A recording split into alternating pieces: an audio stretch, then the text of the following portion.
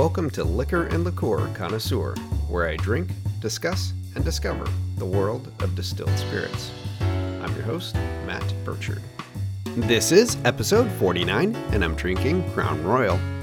For each episode of Liquor and Liqueur Connoisseur, you should expect that I'll be well-researched and educational, also entertaining and consistent in my reviews. I chose to feature Crown Royal on this episode because I was trying to figure out what spirit to feature this week, and my wife suggested it. She said, "Have you done Crown Royal yet?" Have not? So, here we go. I have a standard 750 milliliter bottle of Crown Royal Deluxe, the original blended Canadian whiskey. It is 40% alcohol by volume, making it 80 proof, and it retails for about $25. Of course, the thing most everybody knows about Crown Royal is famously it's sold in a purple bag, and the purple bag is contained within a beautiful purple box. Within both is the squat little bottle. The bottle itself is clear glass, it's wider at the shoulder than anywhere else, and its molded in details are reminiscent of the red crown that's featured on the front label. The bottle is capped with a gold plastic cap that again plays off of the crown motif, and the words Crown Royal are in a distinctive script below the aforementioned red crown, which is also presented on a purple tasseled pillow. There's a lot of royal symbology here, and I'll get into that. But first, let's drink. Okay, I've already taken the bottle out of the box and the bag, so I am going to get the shrink wrap plastic off of here. I'm just going to twist it open, see if that... Hey, there we go. Comes right off. For all spirits on Liquor and Liqueur Connoisseur, I taste them neat, and I'm using a clean Glencairn glass. It's a whiskey glass, so let's go for a pour. There we go. And neat is simply room temperature, right out of the bottle, no dilution, no ice, just the spirit in a glass. So in the glass, it's got a beautiful amber golden color. It's slightly reddish. It looks like whiskey. It's a classic whiskey color. On the nose, it's sweet, smells light. Let me give it another go. Catch some warmth from the ethanol, but underlying there's some citrusy caramel, little woodiness. It's obviously aged in oak because it is an aged whiskey. So there's a little woodiness, sweet, light-bodied. There's nothing that really punches you in the face. And now for the best part, let's try it on the palate. So go for a taste.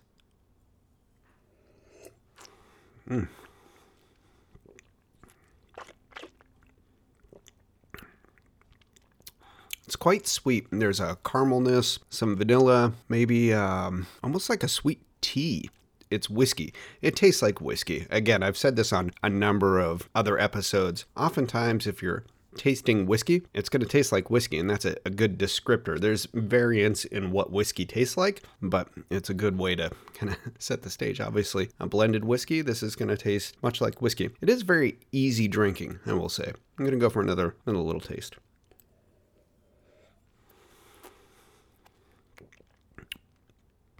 Yeah, on that second taste, I get more of the oakiness, almost like a crisp apple underlying it. Again, this is just the deluxe, so it's not a flavored whiskey. It's just simply the blended whiskey. Crown Royal does make an apple. This is not that. It's simply the standard deluxe Crown Royal.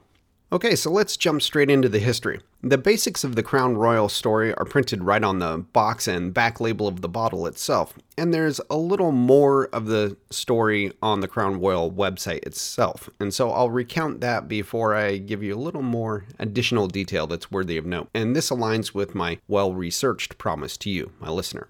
So the Crown Royal website reads, in 1939, King George VI and Queen Elizabeth made history when they became the first reigning monarchs to visit Canada, arriving by boat and traveling the vast North American distance by train. Upon hearing the historic news, a Canadian spirits entrepreneur set out to craft a whiskey suited for the royal couple, an exceptionally generous gift fit for royalty. With perfection on his mind, he meticulously trialed more than 600 blends before outfitting the final product in a cut glass decanter and regal purple bag with gold stitching. The whiskey he presented to the king and queen was an exquisitely smooth blend of roughly 50 whiskeys, which became known, fittingly, as Crown Royal.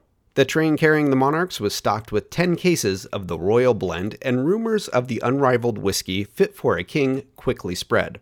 Crown Royal was released in the United States in the 1960s and has since become the top-selling Canadian whiskey. To this day, every drop of Crown Royal is crafted to meet the same uncompromising standards, making it, to many discerning palates, the finest whiskey of all.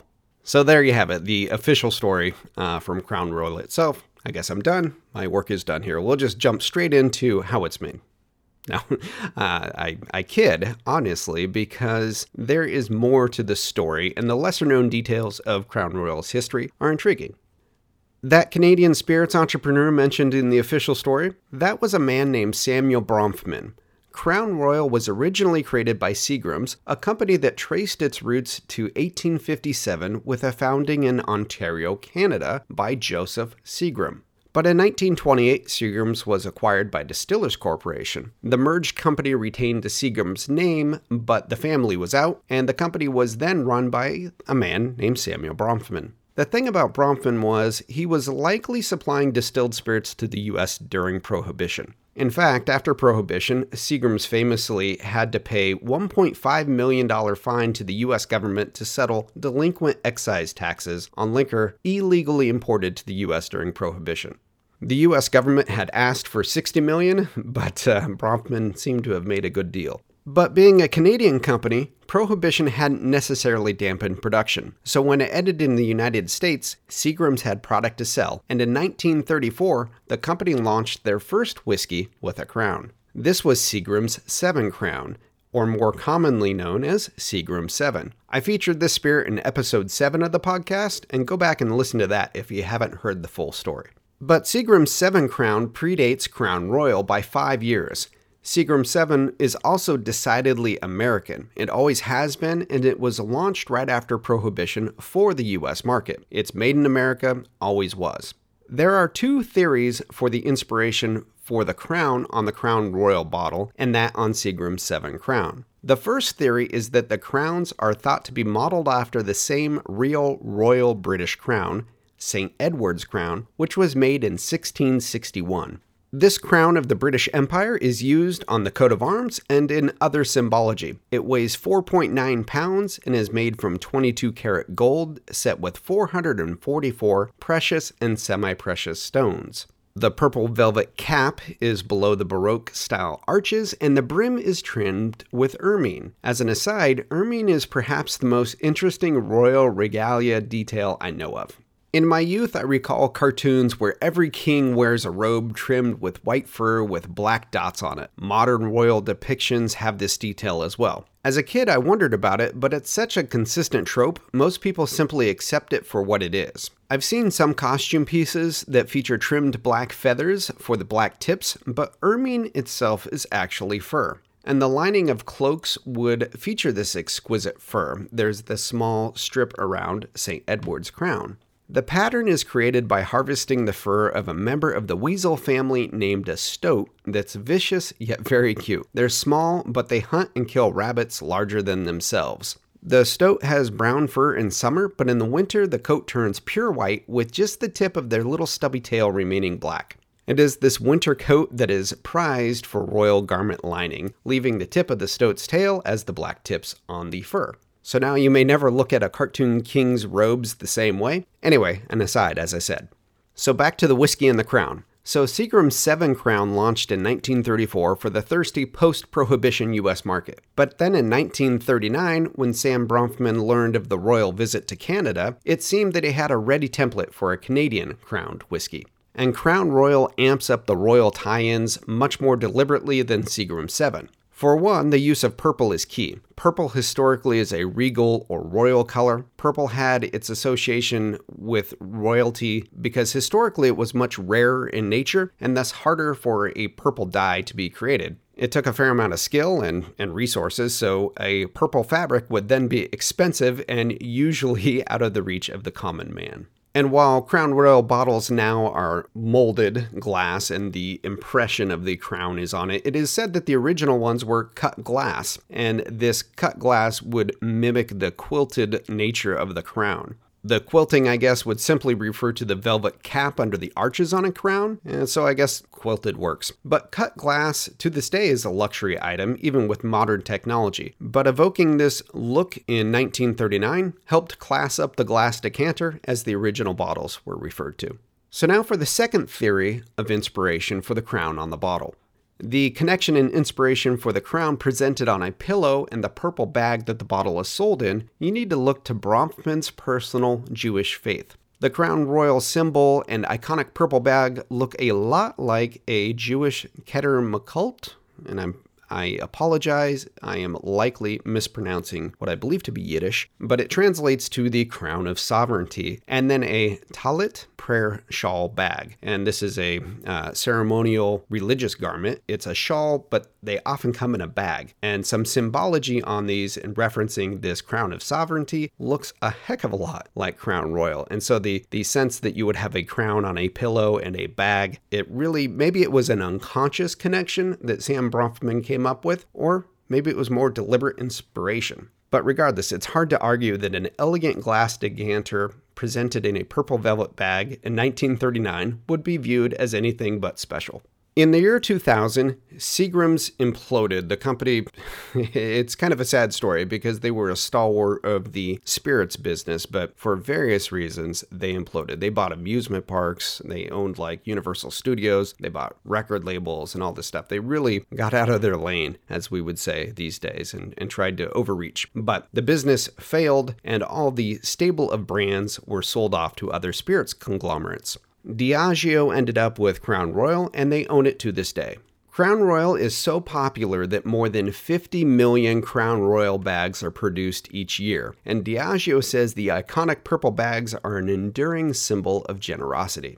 In 2019, Crown Royal globally sold 7.9 million 9-liter equivalent cases, but the USA is the #1 market for Crown Royal by a wide margin. Nobody else competes. Sales in the US in 2019 were 6.8 million of those cases, leaving scarcely more than 1.1 million cases for Canadian domestic consumption and export to the rest of the world. The USA simply loves Crown Royal, but it wasn't until 1964 that it was first sold south of the Canadian border. Beyond the deluxe original whiskey that I've been drinking, the blended Canadian whiskey, the brand has expanded to various other expressions, more rare aged forms, as well as a series of flavors. I've mentioned they've got an apple-flavored blended Canadian whiskey. It's quite good. They've also got peach. Each of these seems to have gathered its own following. So now we can get to how it's made. Crown Royal is made in Manitoba, Canada, in the town of Gimli. Canadian whiskey, unlike American whiskey and particularly bourbon whiskey, isn't encumbered by strict regulations for mash bills, distilling methods, or even aging.